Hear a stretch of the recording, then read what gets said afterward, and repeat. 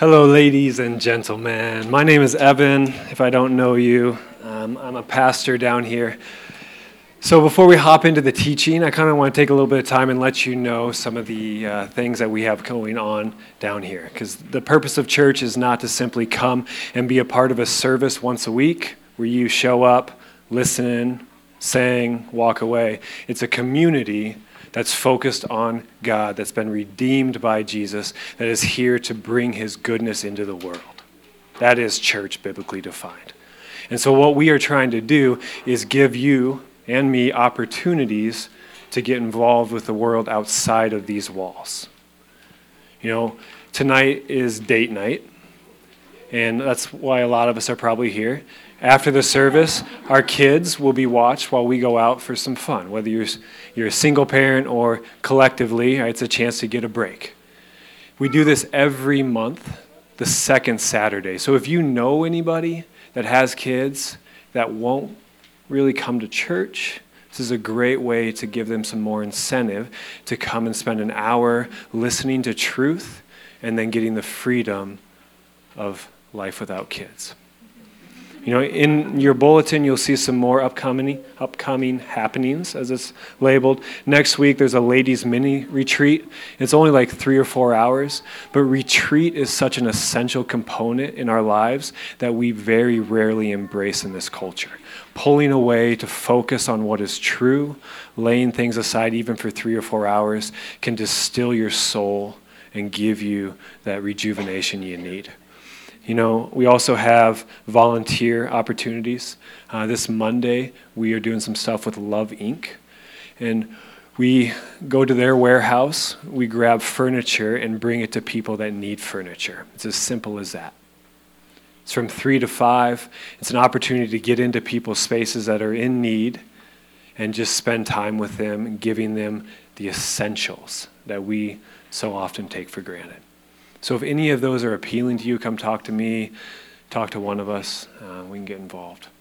All right, so before I start talking, just take a little time to still your mind with me in prayer so we can focus on the reason why we're here. God, you are good. You are the creator of everything. You gave us today, and that is why we are here, because we seek you. We desire more of the truth that you have for our lives. Without you, we have nothing. So I pray, I ask that you would pour goodness into our lives right here, right now, what we need. In your name, amen. All right, so I used to be a teacher of middle school, a little bit of high school, and during my time as a teacher, I was taught that science proves that adolescents can only maintain attention for about 10 minutes. So you're supposed to be like 10 minutes on of teaching, 2 minutes of distraction, 10 minutes on, 2 minutes off. They also showed that auditory learning, just listening, you retain 5% of that information. We are growing up middle schoolers, ladies and gentlemen. We are in the same exact category. You're going to remember maybe 1 or 2 things that I say tonight. So I encourage you to grab on to whatever sticks out in your mind as I say it or as the Spirit brings it to you, and zone me out and focus in on that. Right? Think about the hundreds of sermons some of you have heard and how many you remember. However, the Spirit of God wants to give you something tonight. And so when you feel that, focus in on that, write that down, do whatever you need to do to hang on to that truth. All right. My turn. So in this series that we've been looking at, we see how a person should respond to the circumstances that they go through and the way that their responses influence their life for the better. You know, we looked at responding to hatred from others, lack of satisfaction, disappointment, and last week we looked at guilt. Basically, we've looked at how you handle all of the crummy things that life can throw at you. Now, I know hardships are very much a reality, but life is so full of good. There is so much beauty in this world. In the big things, think about the people that you love and those that love you. The experiences that you have that satisfy, that put that smile on your face, that you just feel like life is good for that moment. The things that give you passion, that drive you to want to live. Or the small things, the fact that you have a roof over your head, food on the table, a bed to sleep in, warm days, things that make you laugh, right? These are the things that make us smile, that bring us contentment and joy, and the things that make us love our lives. But in the same way that our reactions to the negative influence our life, how we respond to the good has major impacts as well. And so what I want to do tonight is to explore the various responses we have to the good things in our lives and how these responses impact our view of reality. I'm going to look at two that are fully, in my opinion, ingrained into our culture. The first one is the good I have is because of fill in the blank. Money, my house, my possessions, this person that I'm in a relationship with. We live in a consumer culture where we are constantly bombarded with the belief that more will make our lives better. More money, more possessions, more beauty, and more beautiful people will satisfy. Capitalism, in my opinion, isn't the only reason why this is developed into one of the foundations of our culture. At the core of who we are, all of humanity, we have the inclination to believe that more money, more stuff, more muscle mass, more business, more time for leisure, more beer, more fun will make our life good. So when our life is good, we often react by saying, life is good because I have fill in the blank. But by responding as if the good comes from what we have, when things go bad, we then seek out more of that thing that once brought us happiness. By doing this, we reinforce our belief that good comes from more. So when we feel unsatisfied or unhappy, we instantly turn to things, and it's a downward spiral. The second response we have to good is even more deeply ingrained into our culture and into human nature. The good I have is because of me. Not me, but you talking about yourself. You, me, right? Our country and our culture are built on the notion that you become whatever you want to be. That if you work hard enough, keep trying regardless of how many times you fail, you will be able to make your life good. And personally, we tend to believe the same thing, that I can make my life good if I work harder. If I work out more, if I study harder, then I will have the life that I've always wanted. We believe that we are the sole providers of the good in our lives, and that good originates from us and the choices that we make. Now, I firmly believe in the importance of working hard to create the life that you want. And I believe that the choices we make have complete and they're completely tied to the way our life becomes. However, when we believe that the good in our life is fully dependent upon us, we ourselves gain the glory. Then when things don't go like we want, we look to ourselves to fix it, to bring it back to good. The further we walk down the road of self-dependence, the more we become enchained to our own abilities and our own powers to bring what we think is good to our lives. By thinking that the good I have is because of me, we promote ourselves to God of our own world, which this will only lead to heartache. So those are two of our culturally reinforced reactions to the good that we have, and we all have so much good. But there is a third. David, from the Bible, the most powerful king of the nation of Israel, shows us a different approach to handling the good in our lives. The good I have is because of God. Man, David had a lot of good in his life. You read through 1st and 2nd Samuel, a little bit in 1st Kings, you basically see his biography. And this guy was the ruler of a large nation. He had endless wealth and possessions. He had an impressive list of accomplishments. We know about Goliath. Think about being the one that took down a man like that, how that would make you feel. He had battle after battle of hand-to-hand combat that he won, enemies defeated, and a large nation established and secured due to what he did. David had a lifetime worth of good that he could have tried to take credit for, but instead he lived out of the belief system that the good he had was because of God. Let me give you a couple examples. So in 1 Chronicles 28, this is basically the end of David's reign. He's given a farewell speech, and he's handing off his kingdom to his son. So think about like what a farewell speech would look like when you're leaving the center stage.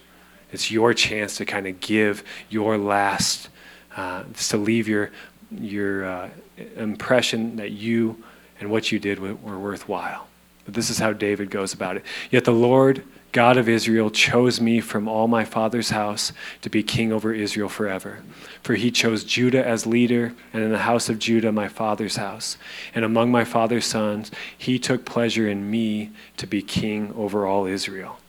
Instead of saying that he fought his way to be king, that he battled off and he was the best one amongst them all, what's he say? How does he become king? Over and over he says, God chose me. God had pleasure in making me. He gives credit entirely to God for his position. We'll read a little bit more in his farewell. In 1 Chronicles 29, 3 through 5, he's going to give a little donation. Moreover, in addition to all that I have provided for the holy house, that's God's temple that his son's going to build, I have a treasure of my own gold and silver. And because of my devotion to the house of God, I give it to the house of my God. 3,000 talents of gold, 7,000 talents of refined silver for the overlaying of the walls, on and on. Any idea how much 3,000 talents of gold equates to in our economy? There's some accountants in here. Any idea, Ben? $4.7 trillion. $4.7 trillion from his own personal account. This is as he's walking away from his position as king. So you're thinking, well, he's probably doing that in order to impress these people. But we get more of an insight to his motivation.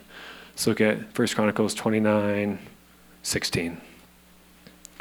O Lord our God, all this abundance that we have provided for building you a house for your holy name comes from your hand and is all your own.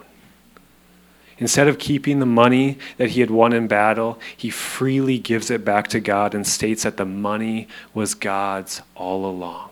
He does not use his generosity to bring about his glory, but is generous out of his belief that the money was always God's. Man, this is the verse you want to focus in on if you want to see what God wants you to do with your money. From the stories we have about David recorded in the Bible, he seems to live out of this understanding that God is the source of all the good in his life. It was not just something he spouted out when important people were listening during his farewell. There is example after example of him operating out of the belief that God is his provider, that God is his rescuer, that God is the determining factor for the good in his life. Now you got to remember, David was a man, a human, just like all of us. Different culture, different time, but still the same thing that we are. And it's not natural or easy for humans to continually declare that God is the reason why their life is good.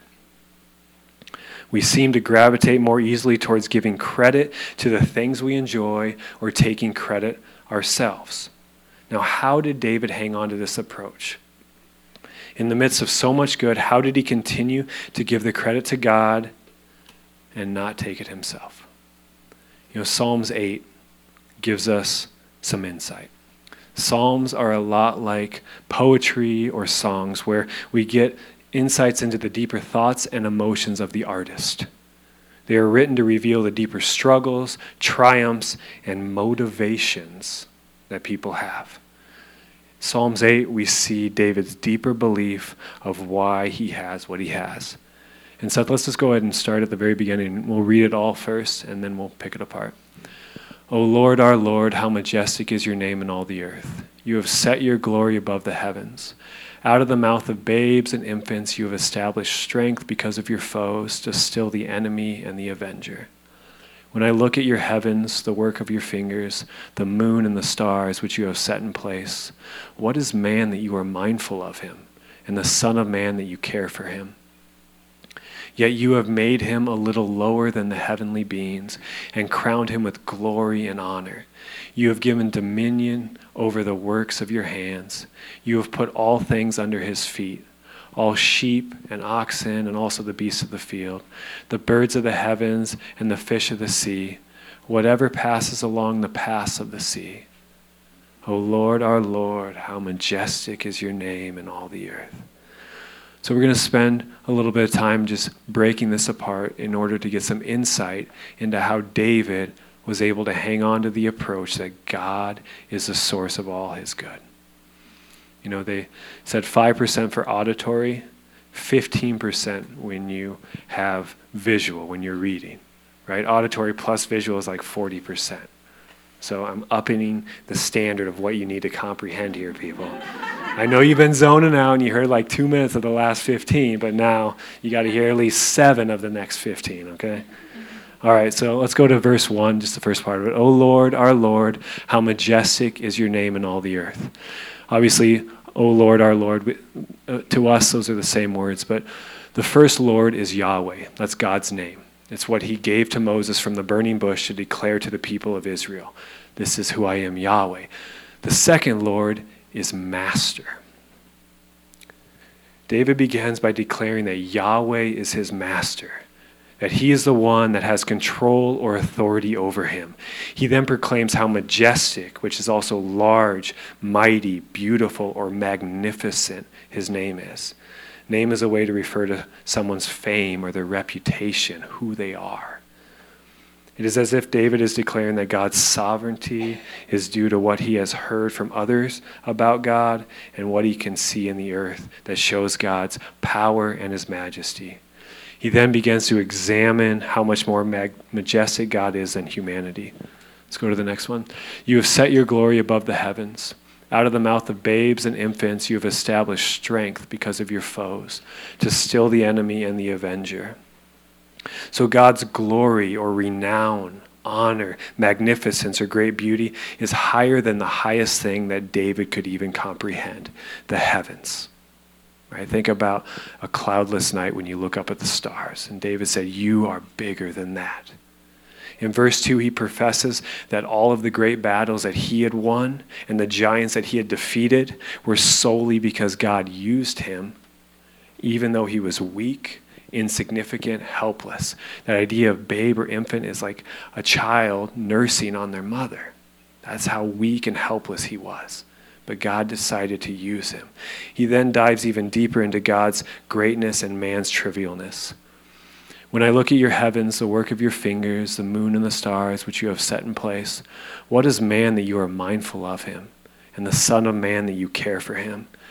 As David observes and ponders the expanse and the beauty of the universe, the things in nature that seem eternal and unchanging, whose size and grandeur make humanity seem invisible and worthless, he wonders how the Creator, the master of the cosmos, the one who made them out of nothing and firmly secured them, could care to take notice of and continue to remember humanity. He openly acknowledges his insignificance and unimportance in comparison to the bigger scale of life. He is a dot on a mile-long line, or a drop of water in an ocean. But he also understands that man is far more than this, that the master of all has given mankind an illogical amount of significance. Yet you have made him a little lower than the heavenly beings and crowned him with glory and honor. You have given him dominion over the works of your hands. You have put all things under his feet, all sheep and oxen and all the beasts of the field, the birds of the heaven and the fish of the sea, whatever passes along the paths of the sea. You know, even though we are specks in the universe, God has made us a little lower than the angels. He has bestowed upon us glory. That's also defined as abundance, wealth, power, and honor, or splendor and majesty, beauty. That he has given us dominion, which also means rule or reign over everything in nature. With a little consideration, he recognizes that we have a great amount of importance in the universe, that we are rulers of creation, that we have the ability to do far more than anything else. But it's crucial to understand David's view of where our significance comes from. He states 3 times, you have given, you have made, you have put. David acknowledges that every ounce of glory and honor and dominion has been given to us. That the reason that humanity is as great as it is because God put us here. This is an incredible thing for a man like David to say.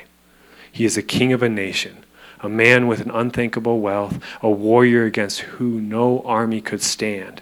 But instead of clinging to his power and prosperity as a badge of what he had accomplished, he humbly declares that it all comes from God.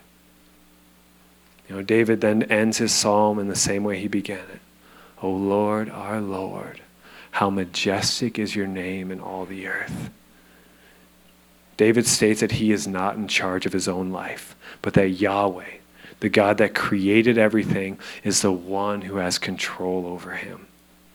Through this Psalms, we see that David operates out of the foundation that God has total authority over his life, over the decisions that he makes, over the way that his life plays out.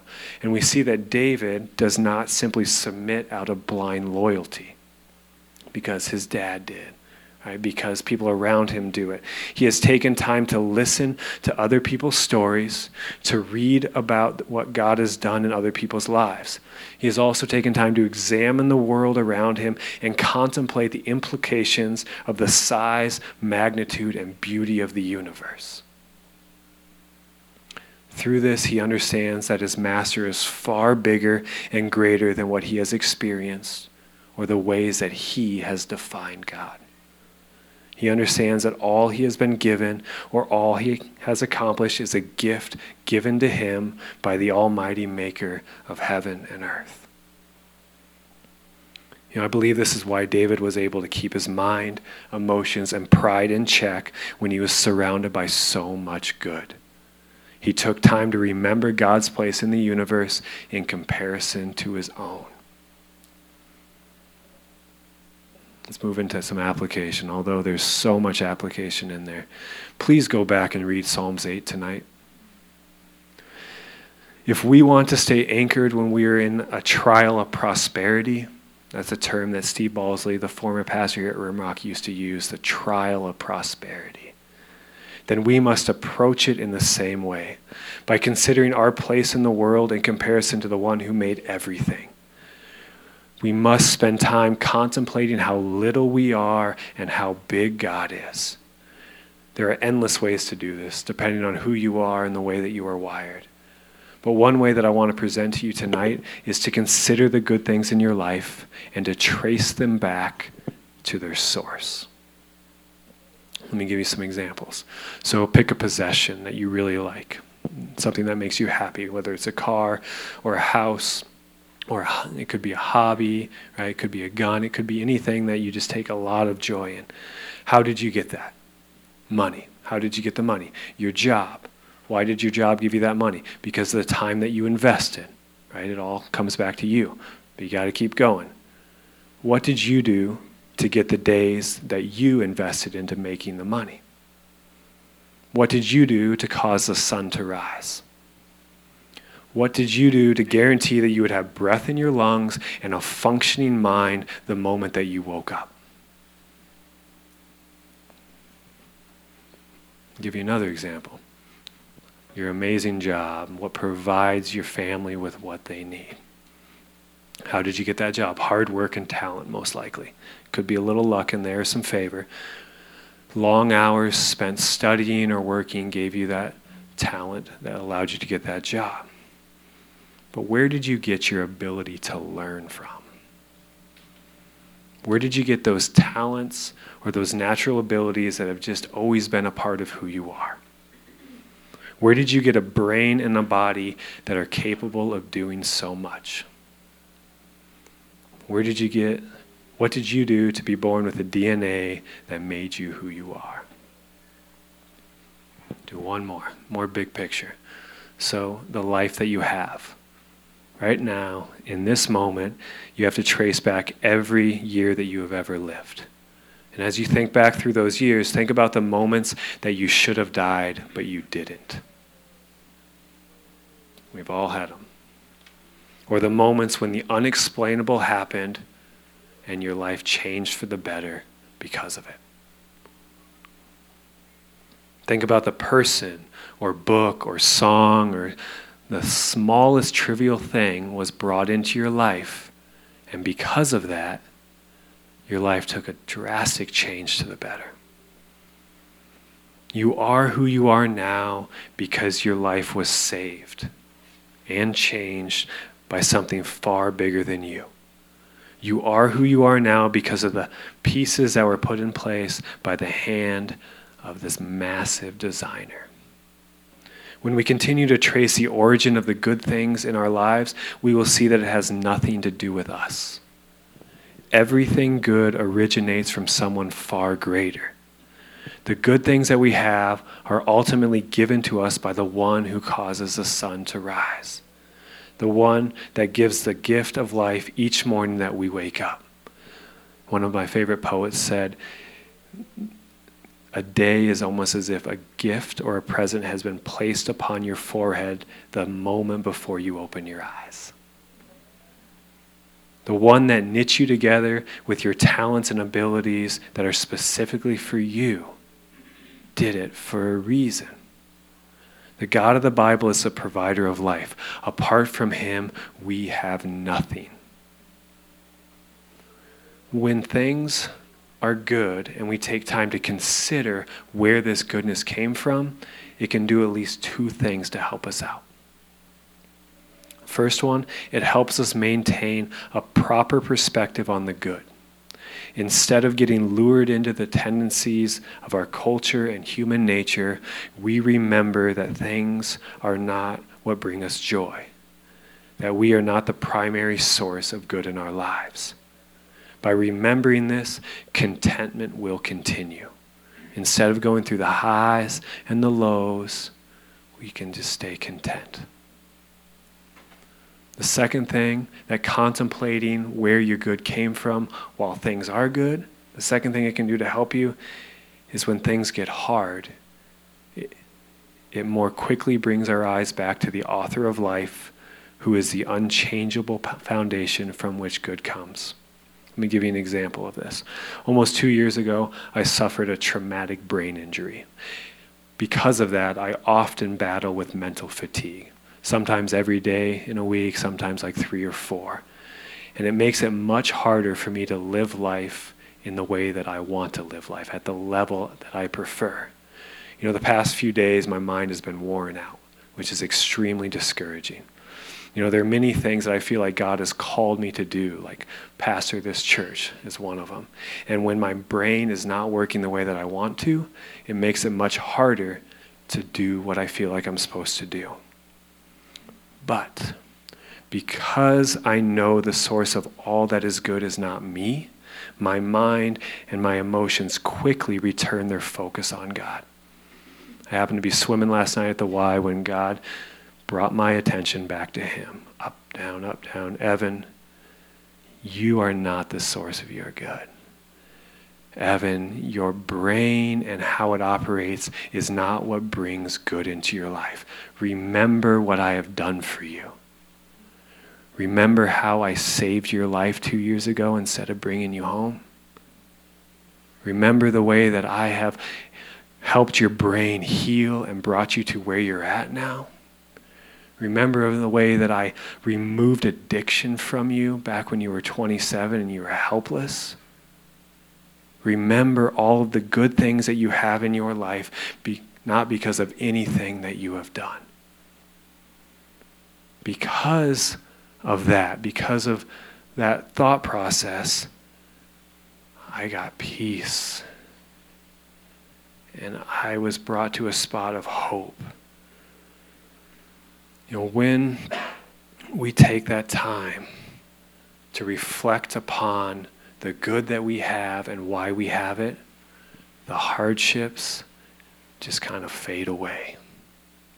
You know, far too often we stand on the shaky foundations that we create by thinking that the things we own or the things we do bring us ultimate good. Or even worse, that the good in our lives is slowly dependent upon us. Before long, those foundations that we built crumble, and we are left discouraged and disillusioned. But if we remain fixed on the source of all that is good, when hardships come, we stand firm in the midst of chaos. Paul put it this way in Philippians 4. And I know most of you have heard this before. For I have learned in whatever situation I am to be content.